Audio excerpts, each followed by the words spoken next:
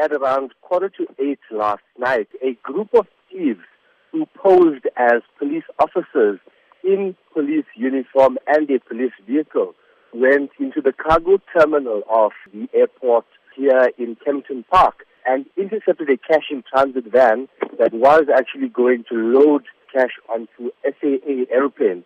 So basically what they did was they posed as police officers, they took the cash from the security guards, they loaded it into their vehicle and then fled the scene.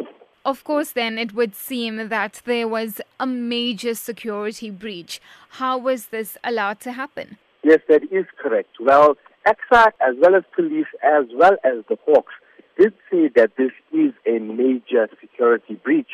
However, what is said is that because these thieves actually posed as officers, they never seemed to have been as a threat at the gate. So, they weren't really seen as suspects or anything of that nature, which is why they were therefore let out with the cash and so on. However, a high-level investigation is currently underway by the Hawks as well as the police services to actually get to the real story and find out what exactly happened and how this robbery actually took place. At this stage, is there any word as to exactly how much cash was taken? Well, it is alleged that it was over 20 million rands.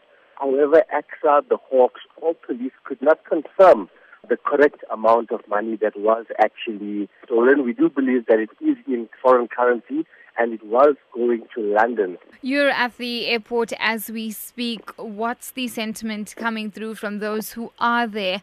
Are they concerned now about their own safety at the airport? Travelers are actually going about their business as usual, not knowing what exactly took place here last night. However, a few of them that we did speak to and we did tell them, this is what happened last night. How do you actually feel? And they were extremely shocked because, security at this airport, in fact, it being the largest airport in Africa, is extremely tight. So, the travelers are concerned as to how such a brazen robbery could have taken place.